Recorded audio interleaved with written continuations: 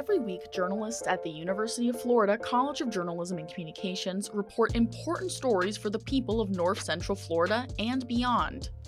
Basically, there's just less knowledge that the public is going to have now if this passes and goes through. It is unclear how much this new regulation will impact those texts because those people are already doing something that is illegal. Madison is a demographically Black town in one of Florida's Black districts, and that district would be wiped off the map, basically, under DeSantis's plan. This is The Rewind from WUFT News. I'm your host for today, Melissa Fato. I'll take you through the strongest reporting coming out of our newsroom and a discussion with the journalists who write these stories. Let's get into the stories from this week.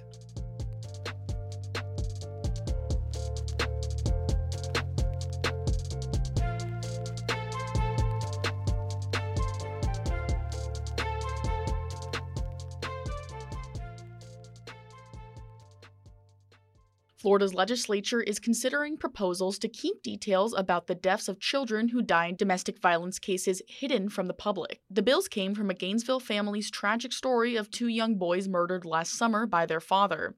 Fresh Take Florida reporter Anna Wilder has been covering the case for months and brings us an overview of the current situation. So from your reporting, we learned that the Florida legislature is considering a proposal that would limit public information about certain child deaths in the state. Can you first run me through some of the logistics of this bill? The bills are HB 1513 by Representative Charles Clemens and SB 1550 by Senator Keith Perry.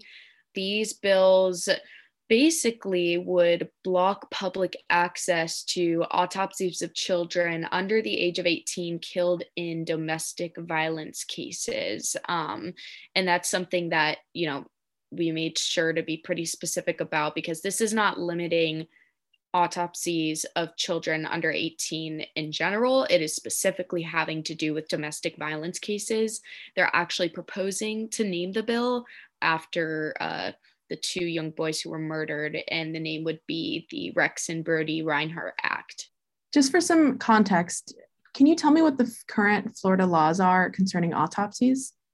Like, it's public information, but these bills would make it so it would block any public access to these in domestic violence cases.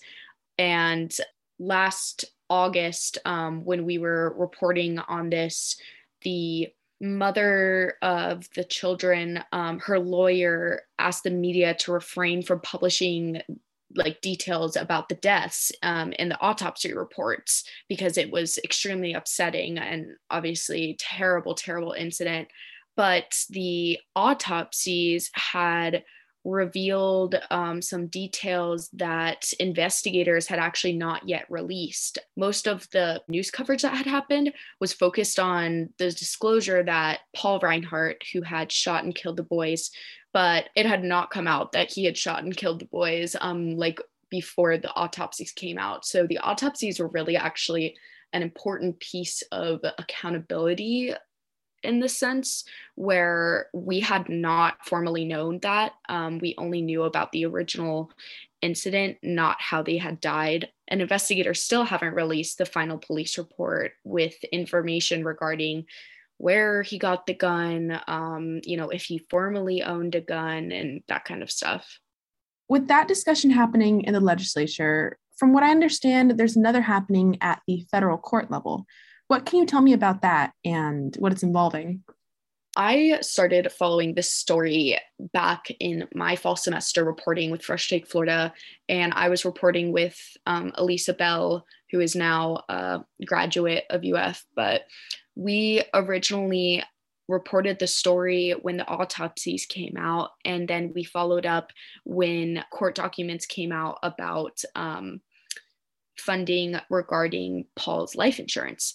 Right now, that is still going on. So Mindy and Conrad, who is Paul's brother, have basically asked a federal judge to determine whether Paul properly updated his life insurance policies before the murders. He intended to move his wife as the beneficiary and then replace her with Conrad. and actually submitted the paperwork to the insurance company 9 days before these murders happened. He also updated his will just weeks before the killings to prevent Mindy from receiving any of the assets. So in these newly filed records, there is a lot between Conrad and Mindy based on the life insurance payout and who's going to receive that now. The reason we wrote this story was really because I have been following that legal battle and kind of the feud between Mindy and Conrad. But when the bills were filed, especially because the final police report hasn't come out, we felt like it was important to update, especially talking about the impact these bills could have, but also to include the information about kind of that legal monetary battle between Conrad and Mindy too. With that back and forth happening and a scheduled trial, as you said, set for November, where is the current bill at in terms of action in the legislature? Has it been argued? Has it been assigned to any committees yet? Kind of where's it at right now? Legislative panels advanced both bills last week in like different hearings. So it's basically early steps towards becoming a new law. For the Senate Bill 1550, I know that is now in governmental oversight and accountability as of the 26th of January, but there are no updates as far as that goes. And the House bill is actually on the committee's agenda for the Government Operations Subcommittee. That was like in the House. So that should be coming up to discuss soon. And we are also continuing to watch for the final police report from Dixie County that has basically been in the works since the murders happened last summer. So it seems that you've been following this story for a bit. How did you originally find it? Fresh Take Florida started reporting this before I was actually a reporter with them. Thomas Weber originally did the first few stories, I think, on when the terrible incident happened over summer. I think he did the initial report and basically kind of digging into what happened. I think that these two new bills are extremely interesting because there is some who have mentioned the whole public record side of it in the sense of it does restrict. I interviewed Virginia Hamrick, and she's a lawyer with the Florida First Amendment Foundation. She's saying like, basically there's just less knowledge that the public is going to have now if this passes and goes through. But at the same time, this has, really pushed what seems like the community to come forth and make this a bill. I have been following it and trying to keep myself updated to kind of see what happens. It's definitely of interest in Florida to a lot of people. I know a lot of people really just felt for this family, and I think it like definitely caught a lot of attention in the community. So I hopefully plan to continue to see what happens with the final police report, as well as just what's going to happen with these bills and kind of what holds the future of whether or not these records will be able to be requested with that kind of going into play.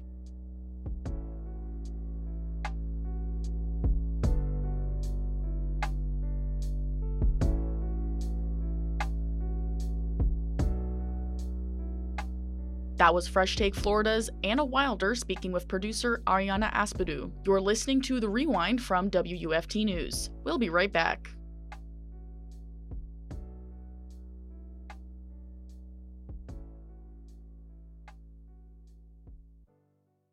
Tell Me About It is about the very people who touch the heart of North Central Florida.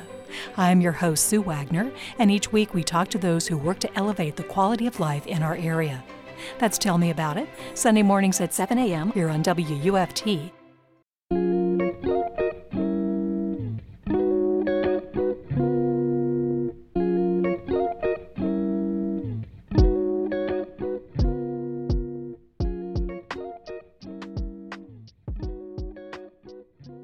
Welcome back to The Rewind from WUFT News. I'm your host today, Melissa Fato. Let's move on to our next story. Most people can say they've received a political text message, either praising or criticizing a candidate during an election. These texts can be irritating, leaving you wondering who is behind them. The Florida Election Commission is cracking down on political texts, requiring them to explicitly say who paid for them. Breaking the new rules will result in a fine of $250 per text. Producer Sarah Mandile spoke with Fresh Take Florida reporter Carolina Elvento about these new rules and what they mean. So the article is basically featuring the details and the effects of a new rule proposed to the Senate. And the rule is just basically to add new regulations to political campaigning in texting so that any parties or candidates are required to identify sponsorship in sending those texts. So basically those texts that you get for political campaigning, it would just have a disclaimer at the end saying this is a paid message by X, Y, and Z. Okay, interesting. How did you find this story? What made you interested in writing about it?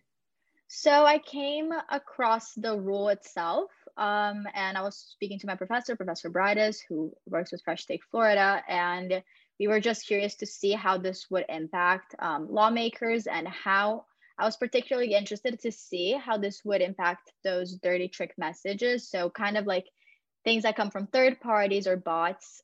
So we just started the reporting process, talked to some political campaigners to better understand what would be the impacts of the rule. Gotcha. And what are some of the rules that Florida is making regarding those texts? So basically, there was already a law in place that kind of had a lot of regulations on political campaigning in general. So if you ever see a commercial or something on the radio for political campaigns, it does have a disclaimer at the end that says this is a paid message by. What happened was that texting, because they're sent by peer-to-peer texting, because those are sent by individual numbers and they're personalized, so they'll have your name at the beginning of them. They didn't qualify within the law. And there was also a character limit. So with this new rule, it's just basically making sure that that already existing law was also implemented into texting as well. You were able to speak with some of the people behind political text messages. Could you mention who they were and what their views were on the new rules? Yes, of course. So I was able to talk to Ben Torpy, who is a political consultant at Ozian Media. That is a political campaign agency, and they do have a lot of clients who are Republican mostly.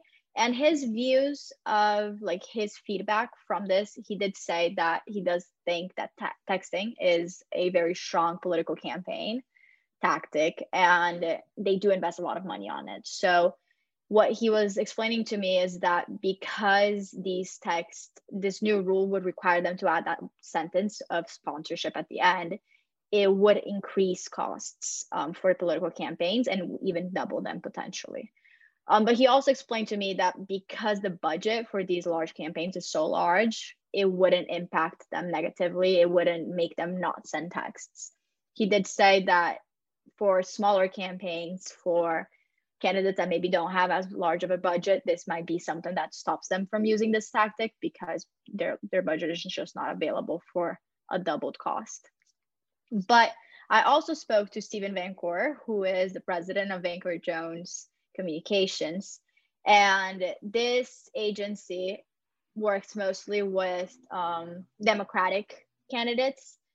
Like in the past, it has worked with Democratic candidates. And he told me that the rules probably won't affect those that do send those dirty trick texting, just exactly what happened with Representative Byron as much, because they do come from sometimes untraceable sources or untraceable like third party senders. So in those cases, those people would still continue to send messages illegally, and they would continue to be anonymous. And he also said that texting is not as much of an effective political strategy because in his view, most people are going to get the phone. They do see it, but they kind of ignore it. It's not something they're going to take seriously. So it does depend on opinion and how they interpret the effectiveness of this tactic. There's no like straight response to that. You mentioned that having that extra sentence at the end would increase the cost for campaigns. How much do texts like this usually cost to send? Okay, so I got information from one political consultant, and he told me that the average cost for these campaigns can cost an average between 10 to 25 cents per message. And again, that message does have a character limit. So if they did want to keep the same message and add this line, that might even be a new text. So depending on how that would be broken down, it could potentially even double the cost for each text, because it is a larger message that has to be sent. In your article, you mentioned a past situation where political texts were spreading rumors about candidates. Could you talk about that? Yes, of course. So those are the dirty trick texting that I mentioned earlier in the interview. And those are basically, they're kind of not identified. They're obviously not coming from the candidate's official campaigners. It's not an official text coming through. So the goal of this rule is to increase transparency. And this is debatable, but these texts that were sent before, they would fall into the category of things that are already illegal. Like those are already things that are false, that is misinformation, and that is obviously coming from a non-official source. So it is unclear how much this new regulation will impact those texts, because those people are already doing something that is illegal. Many times they're coming from third party, they're coming from bots, and they could be untraceable even. So it depends if the regulation would impact those people. It's I can't tell. So in the 2020 election, Byron Donalds, he was a Republican representative, and there was a text being sent out that basically said that he was dropping out of the election on the day of the election. And thousands of people got that text, and it wasn't coming from him. It was misinformation. So at the time, he had a disclaimer come out saying that that was not his own. And debatably, it did impact his results in the election. So that is what the rule is also kind of aiming to do, is you have to identify who is sending those messages, which that one false text did not.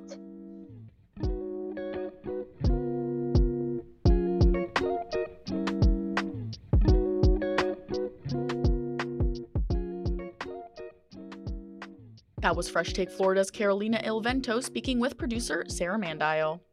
You're listening to The Rewind from WUFT News. Stay with us. Explore the history and culture of our state as the Florida Historical Society presents Florida Frontiers. Discover how history impacts our lives today as we travel to historic sites from Pensacola to Key West and all points in between. From Native people to Spanish settlers to Cracker cowmen and beyond, we examine the diverse heritage of the Sunshine State. That's Florida Frontiers, presented by the Florida Historical Society. Sunday morning at 7:30 on WUFT 89.1, 90.1.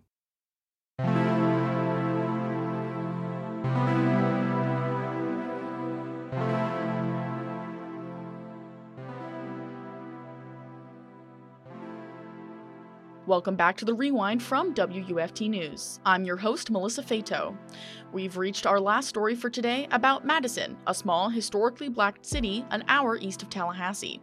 Producer Malia Leiden spoke with Fresh Take Florida's Stephen Walker on how this rural community is caught in the middle of a controversial redistricting plan by Governor Ron DeSantis.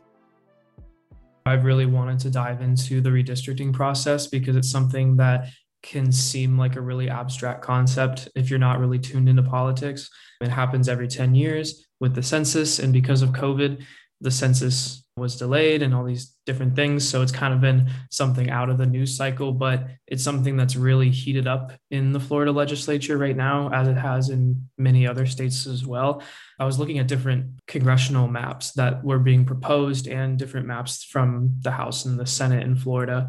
And then the governor actually proposed his own map for Congress which is not an unprecedented step, but it's a rare step for a governor to do. And that's significant because the maps pass as bills, so they need to be signed by the governor. And he's hinted at a veto. He's hinted at vetoing if the maps don't match his, which right now they don't. The Senate map that they passed does not match the one that DeSantis has. But looking at those maps, I tried to see where potentially things were shaking up.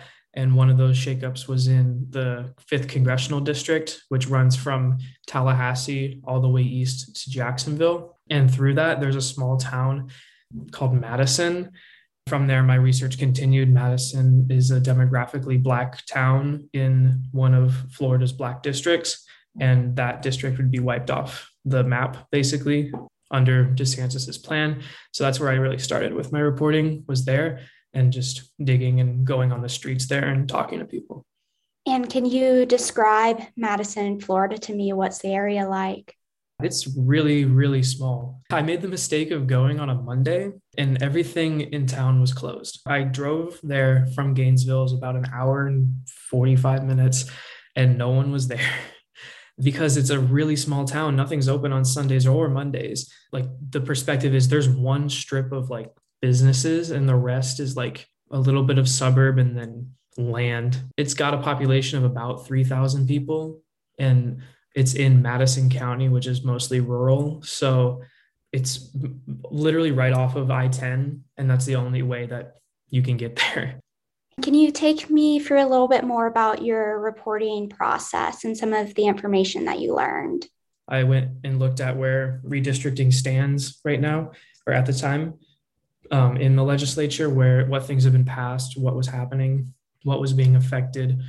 And then after that, I started reaching out to the congressperson who represents it, Al Lawson, who would likely not be in office if DeSantis's plan passes, because the voting demographics and everything just don't favor a Democrat in the newly drawn district he'd be in. But I reached out to his office about like a comment, and they had issued a statement. They directed me to that. Reached out to the governor's office for comment, and they referred me to their statement on it because it has been like a hotly contested thing from a political standpoint, like between the parties, and then going on the streets and talking to people. Can you tell me a little bit about the differing perspectives you heard from on this issue?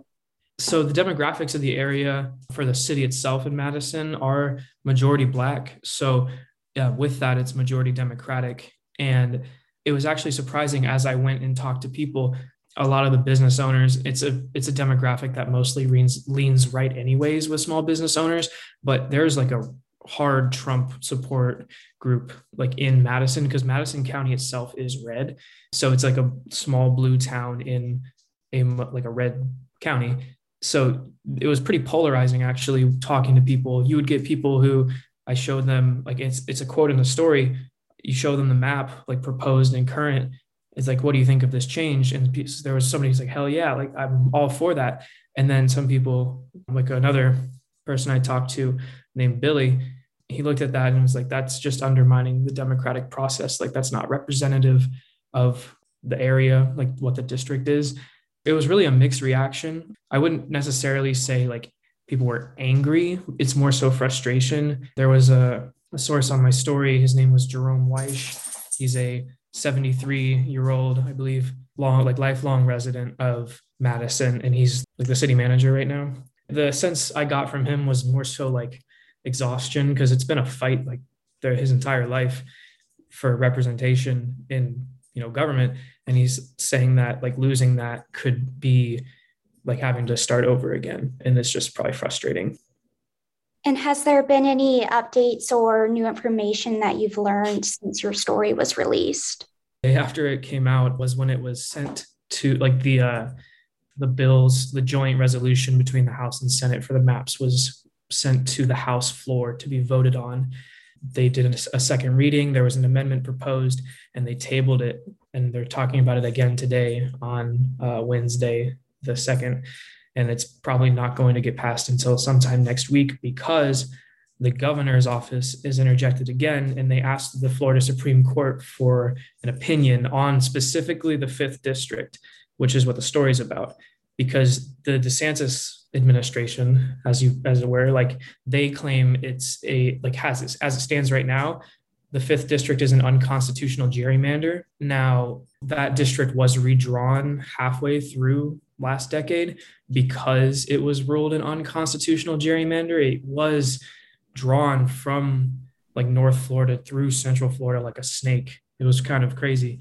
And they redrew it the way it was, and it was approved by the Supreme Court. But in their defense, the Supreme Court is built very different now than it was in, I think, 2015. The governor is hoping for a favorable ruling in that sense. And then once I would say there's an opinion from the Supreme Court, they could move to draw different maps. It's gonna end up being a kind of a standoff between the governor and the legislature, which is also, the legislature is controlled on both sides by Republicans, but they still haven't passed a map that reflects DeSantis's map that he wants, which is going to be an awkward situation where if it gets to his desk and it's not what he sees, is there a standoff between party leadership and Republicans in the state? What would you say is the significance or biggest takeaway people should have from your story? In the United States Congress, Florida has 27, I believe, representatives. It'll be 28 after the census. There are 5 Black representatives from the state of Florida, 4 of which are Democrats, 1 is a Republican. And under DeSantis's plan, the Black representative from this area that represents a mostly Black district would no longer be in Congress. Likely, I don't believe he would win his election in a new district. And the district itself, which is Tallahassee through Jacksonville, is almost a majority Black. It's like 49%. That representation would go away. So you're talking about Black representation being reduced, and critics of this idea would tell you that it, reduces minority representation and suppresses people's voices. Is there anything else that you feel is important for people to know on this topic as a whole? These changes stay in place, barring a Supreme Court ruling on a district, for 10 years at least. And it can affect the way legislatures vote and the way Congress votes for a long time, at least until the next census happens. Stay informed and follow the coverage, because I do plan on having other stories about redistricting.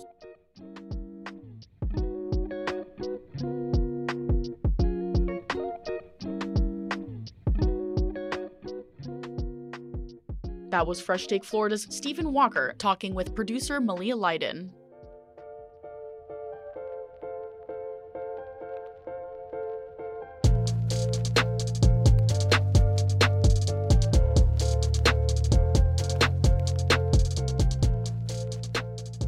That's all for this episode. The Rewind from WUFT News is produced by Ariana Aspadu, Sarah Mandile, Malia Leiden, and Melissa Fato. Our executive producer is Skyla Braun. WUFT News is operated out of the College of Journalism and Communications at the University of Florida. Remember to follow us at WUFT News on Facebook, Twitter, and Instagram for the latest stories. I'm Melissa Fato. Thanks for listening.